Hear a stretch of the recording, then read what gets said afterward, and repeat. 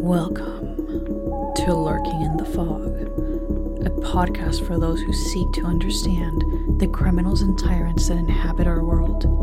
Each episode, we host a guest who has entered the fog, encountered who and what lurked within, and lived to tell their tale.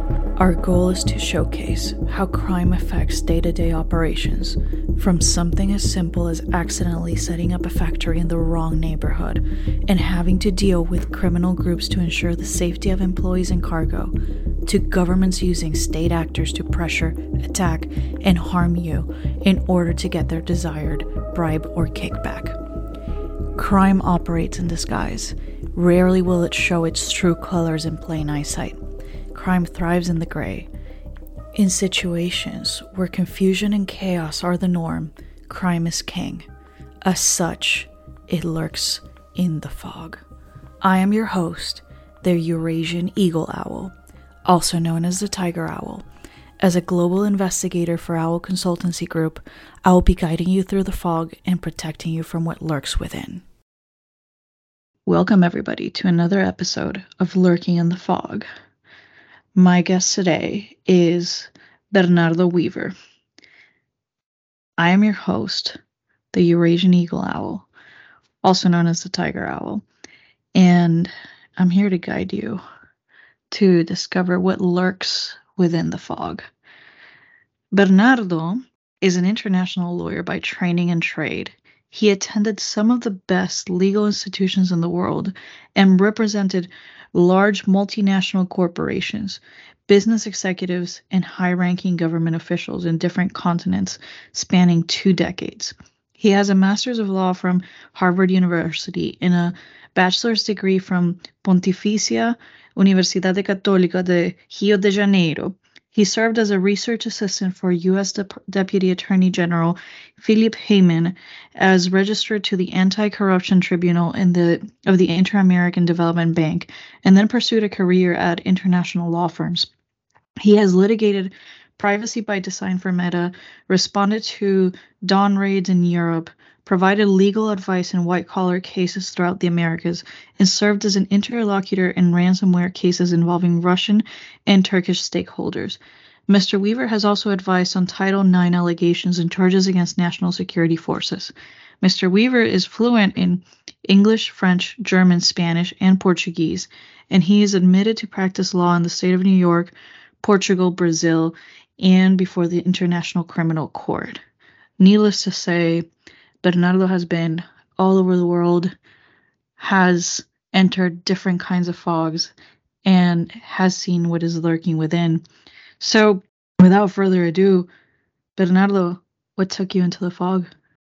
What took me into the fog? I think I was born in the fog. As you said, I studied in Rio, and Rio is this very foggy place. It's former capital of Brazil, super decadent, very plagued, very much plagued with crime of all kinds, being it institutional or just gang crime, violent crime. So again, I grew up in the middle of all of it. I grew up in Copacabana, which is sort of the heart of Rio, and here you have from drug dealers to millionaires and all kinds of activities in general, and all kinds of criminal activity in particular. That's fascinating. So, when you grew up in this world of normalized crime, in this fog, how do you distinguish what's right and what's not? What is black? What is white? What is really crime and what is not crime? And that's a difficult question. Well, I didn't have much guidance as a young adult because I didn't have a father. So for me, it was I had to be a very keen observer, and because people are, I mean, real people are driven a lot of times to impossible situations, and then crime becomes not the only, I don't like to say the only option, but it becomes, let's say, a very attractive option.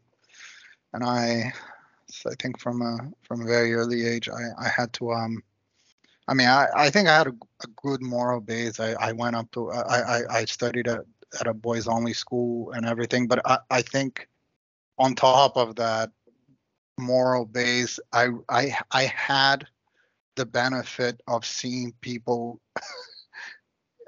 getting bad results in front of me, so I didn't really need, let's say, the lessons were provided in real time of what's criminal, what's bad, what's wrong, what leads to bad consequences. So that was my education. Is there a lesson that stands out for you? Well, I think that yes, and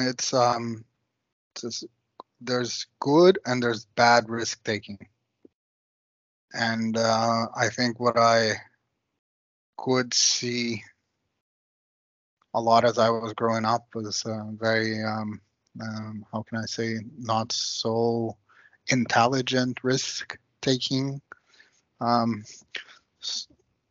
and I would I think I what really distinguished my career was some some degree of intelligent risk taking. So I'll give two examples. But when I was, first of all, when I wanted to apply to Master of Laws abroad, but no, I might have been the first Brazilian to ever do a master's focused on criminal law, and everyone advised me against. Um, my boss said it was a stupid decision. I mean, I cannot. I mean, I cannot remember how many people told me that this made no sense because the U.S. had nothing in common with Brazil. But I felt it was good risk taking, and that it made sense. But then as I grew up, I also saw a lot of people just take stupid risk prone decisions. So I think the lesson is uh, the world belongs to the bold, but don't be too bold. Don't be too bold. That's hysterical. But also very wise. It's smart risk taking. And sometimes risk takes multiple forms. And you may think like, hey, I've calculated all the business risks, I'm mitigating cost, I'm being mindful, I'm implementing the right controls to minimize the risk. So even though it's a new venture, it is a smart risk. However, you can sometimes have factors that are in place they did not anticipate for. Like you just said, Rio is a place where crime thrives, where it is the fog in and of itself.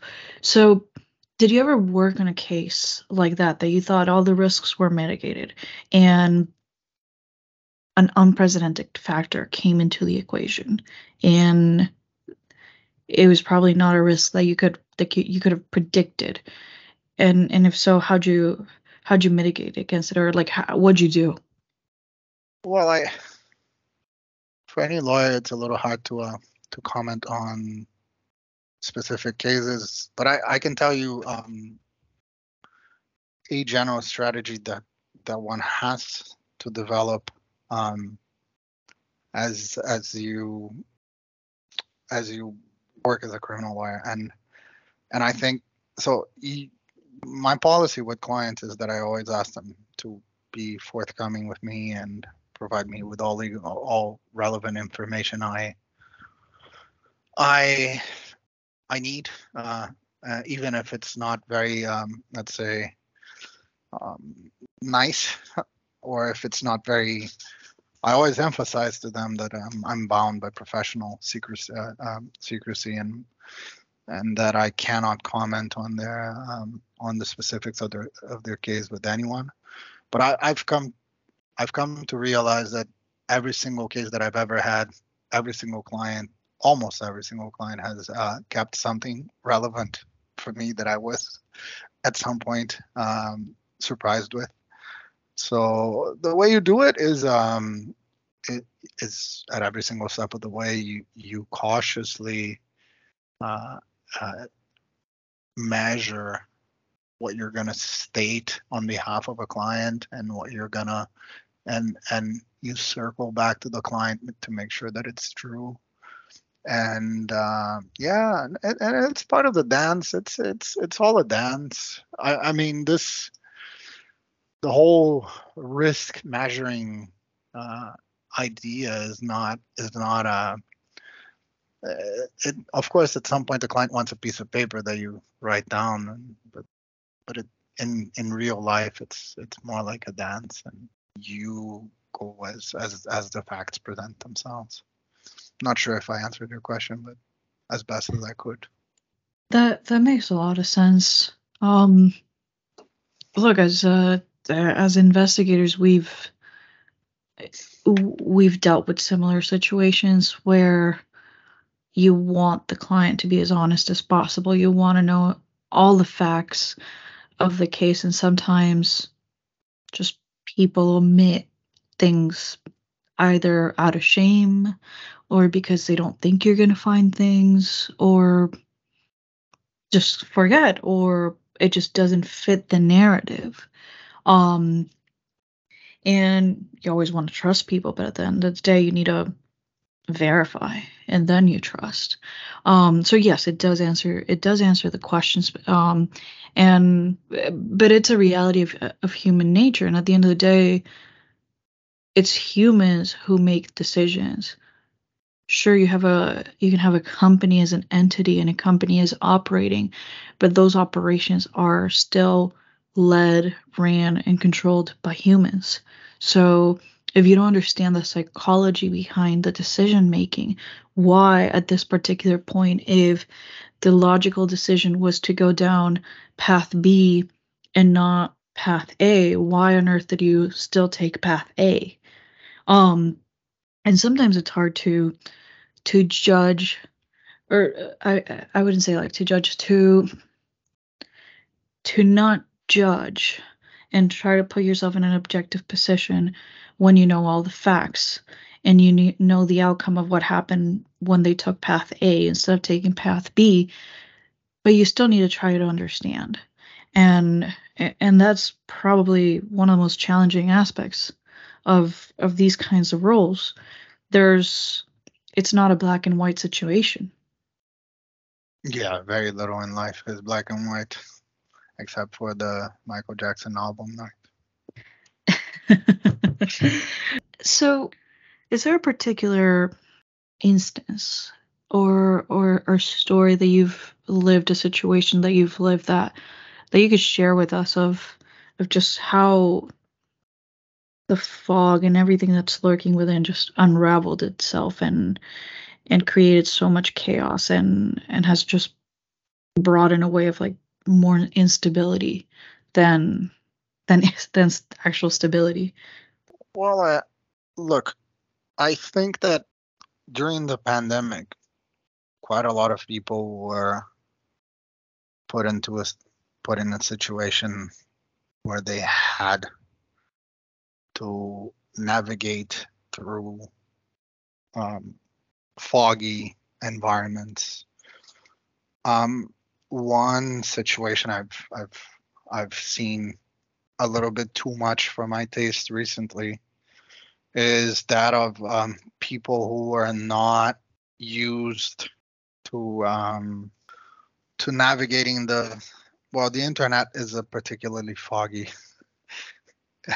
place, right? And a lot of people, especially of an older age cohort, um, started using the internet for relationships, for everything during the pandemic. And I guess uh, to be to use an example of this day and age, I've seen a lot of people lose everything, and by everything I mean financially speaking, losing their mind, having their lives destroyed by simply not understanding the risks that they're running and bumping into, let's say, ransomware gangs from Russia or pig butchering scams from China. And look, I have nothing against either of the two countries, just it happened to be the cases I saw. So, and so I mentioned the older people, but I think also a lot of established companies could not navigate so well the fog of the internet and the fog of the pandemic. So I've seen large companies being held hostage for millions of dollars under the threat of having their data made public, and of course by very professional hackers and that knew to target companies that operate in very sensitive realms of, let's say, the data gathering spectrum. I've also seen people lose almost their entire life savings, talking about millions of dollars as well, in the span of 2 months to scammers online. And I mean, sometimes you can do some things, and I think that's where a lot of people contact me. I think I'm someone who has a very honest approach about dealing with crimes and the foggy aspects of crimes on the internet. So sometimes we can negotiate with the hackers if it's a ransomware case or if it's one of these cases, and of course when it's a financial fraud case, a pig butchering scheme, where someone just sent their money to a cryptocurrency wallet, and that's a lot harder. Is there any particular trend that you've noticed with these cyber hackers, scammers that that has made them successful in targeting specific companies? Was there a specific vulnerability or a weak point that the company was not aware, and that's how these guys were able to exploit it? Is that something that maybe you can like to share about? I mean, it's it sounds complex, but it's a lot less complex than than what it is. But it boils down to the two main aspects of any sort of security. So it's the human element, and sometimes people will gain entrance into the network through an individual within the company.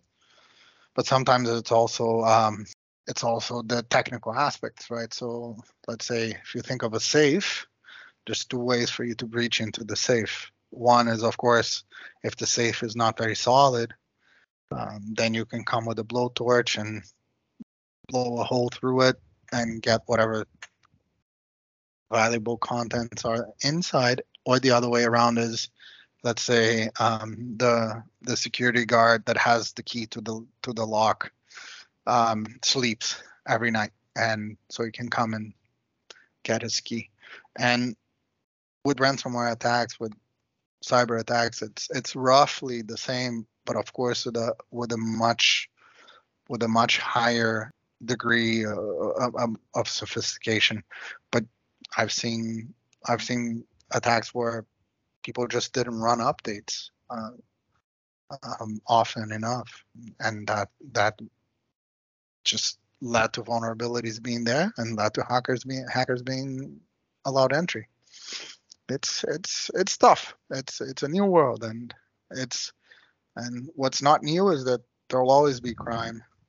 That's true, and that human element is the most important, because humans can be your best protectors or your biggest threat. Sure, sometimes it's an in-between thing, but you can have one day the best employee in the world and then another day that employee flips on you and becomes the greatest internal threat you may have had, because this person um, feels the need to get revenge on something, or is just something flipped and switched. And it's usually, it doesn't happen overnight, but something happened that that person no longer felt like they were part of the company and felt like either an outsider, or felt like the company was betraying them or just not watching out for them.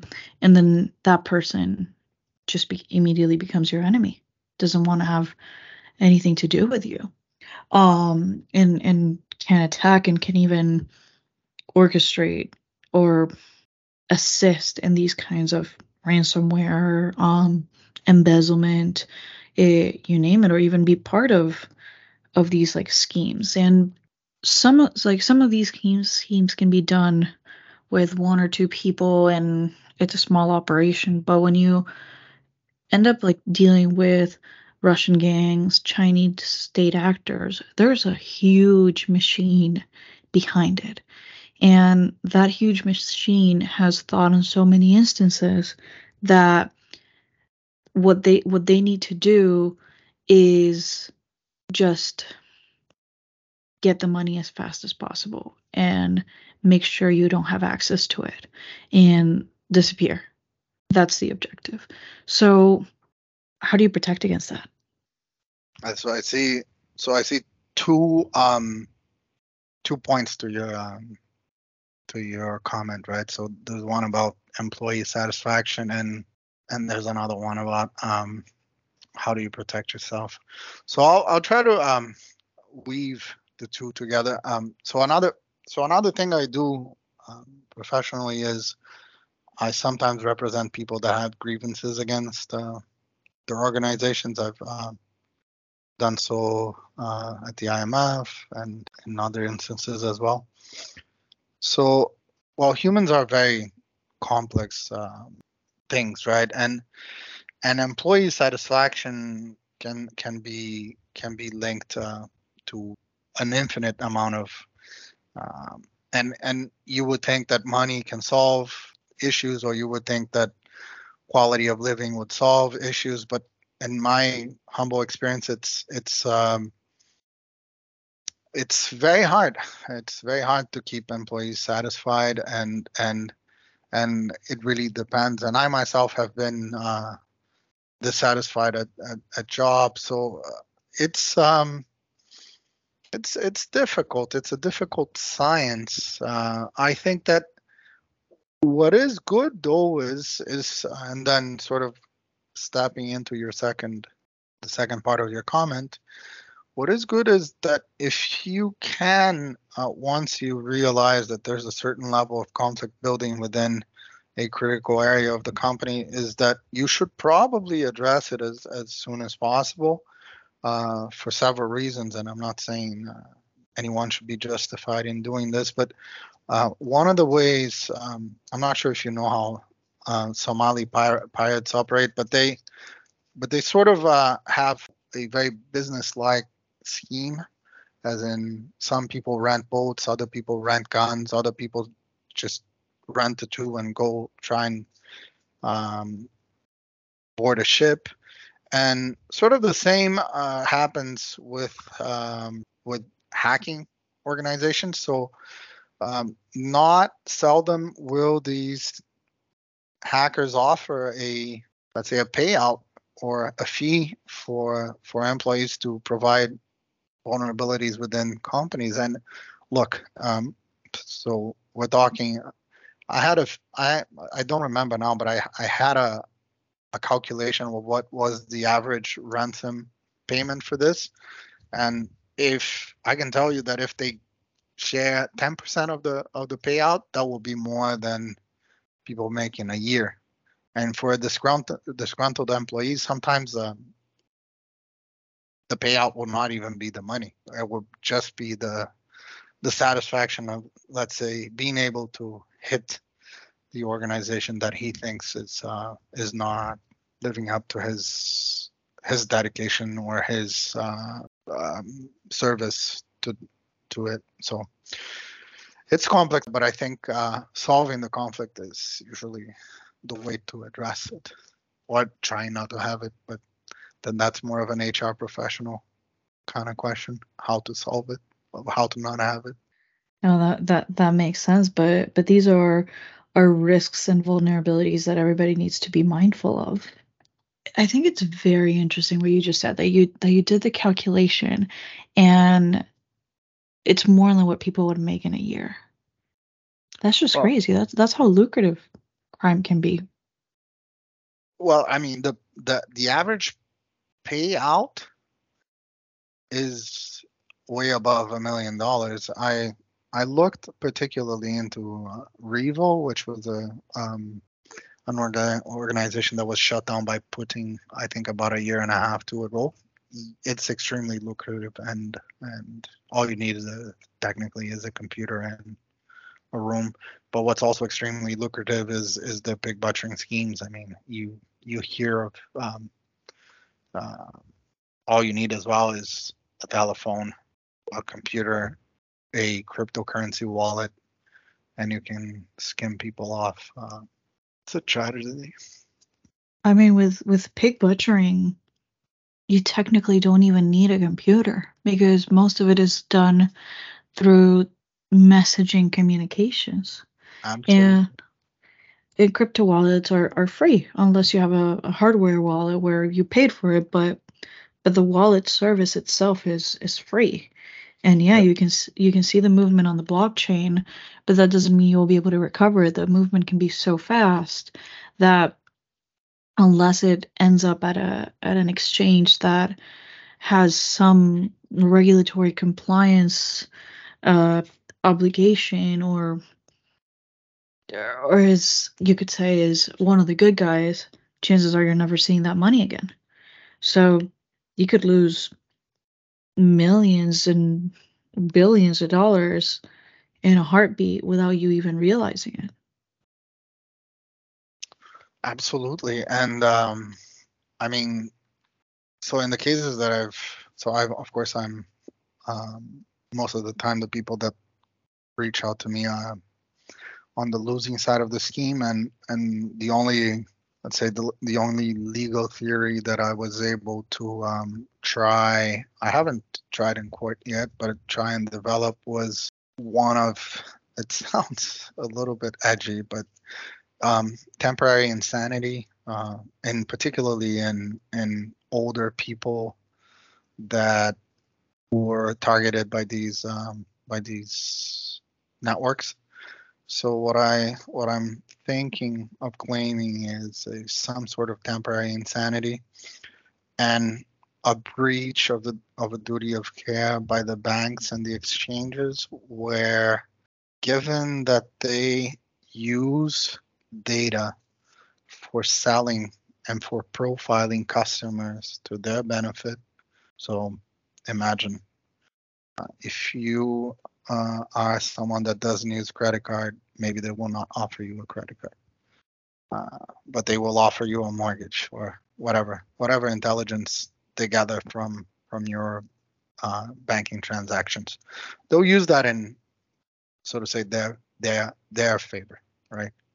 Um, my theory, or the one I want to test, is that they should have used that same intelligence to protect the customer, meaning that when someone wires out $600,000 in a period of a month, they should ask two, three, four more questions, right? But of course, it's very hard. It's difficult, and of course, the banks will have very very good counsel to claim otherwise. Yeah, unfortunately, it's one of those things of sometimes I just don't have the bandwidth to do the proper due diligence as to why this account went from doing zero wires to doing several high volume wires, or the the person just says, "Oh, I'm investing in crypto. Let me just put all my money in crypto," but that's a complete change of profile. So it means there's an external factor that is influencing the actions of this person. Yeah, look, I can give you a similar example which has nothing to do with all of this, but it has everything to do with, let's say, a temporary incapacitation that results in financial loss. So I recently also had a few cases where men were went out and were drinking and were approached by women or somehow flirted with women who ended up putting Rohypnol on their drinks. And sorry, no, that was not the case. They ended up um, going to bed with the guys. During the night, they looked at the guy's password for the credit card, and when the guy was sleeping, uh, they would then insert his card at a given. They would have a credit card machine with them, and would then, I don't know, swipe, I don't know, $10,000, and later on the guy would find, and of course, if at least here in Rio, if you give out your password or you let someone see it, then the bank will not pay you back. But let's say if you had been given Rohypnol, I forget the name of this in English. Here we call it Sleeping Beauty. But anyway, so if you were, yeah, Could it be a roofie? yeah, roofie, exactly. So if they had been roofied, this is what I told my clients: look, go run to a lab and pray to God that you were roofied. Because if you were roofied, we can get you off the hook because you were incapacitated. And so my theory is that these people that were isolated, that were depressed, that were under extreme duress, were also somehow incapacitated. But I think I need a psychiatrist to vouch for that theory. That makes sense, but I mean, it can happen in any instance. Like you just lower your guard, you bring in the wrong person into your home. And here we can be talking metaphorically, like you open the doors to the wrong person and boom, they take advantage of you.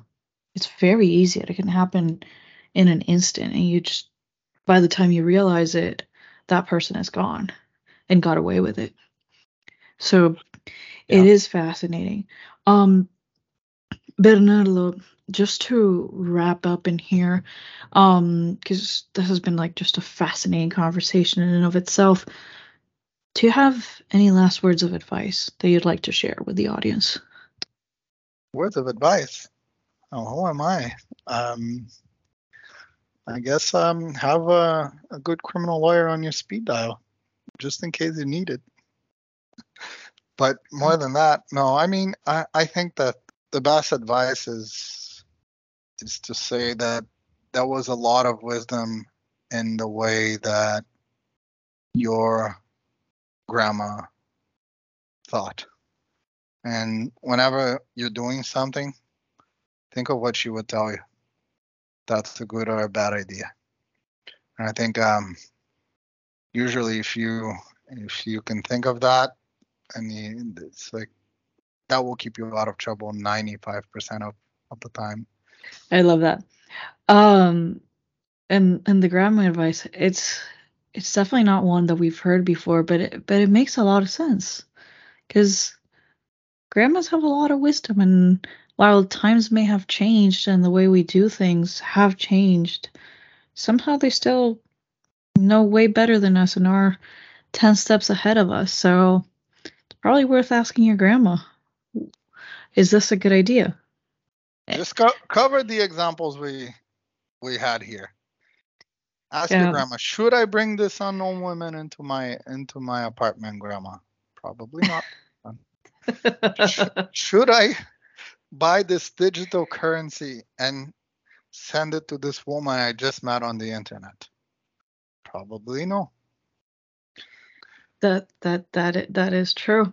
But on that note, Bernardo, if anybody wants to reach out to you, what's the best way to contact you? I'm a very social media averse person, so just go to my website, www.weaver.law.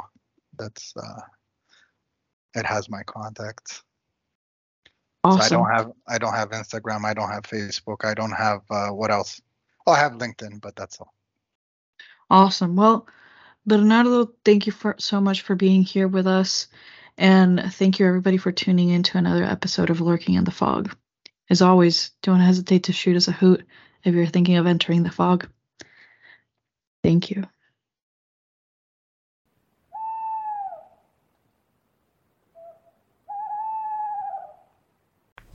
Should you ever be faced with a situation in which you need any form of investigative assistance, or suspect there may be some illicit actors or activity at play, don't hesitate to shoot us a hoot. Owl Consultancy Group is a global corporate investigative firm dedicated to uncovering the facts, exposing evil, and diving deep. We provide the actionable intelligence you need to make the best decisions possible. Disclaimer: the views, thoughts, and opinions expressed are the guest speaker's own and do not represent the views, thoughts, and opinions of Owl Consultancy Group. The material and information presented here is for general information purposes only. The Owl Consultancy Group name and all forms and abbreviations are the property of its owner, and its use does not imply endorsement of or opposition to any specific organization, product, or service.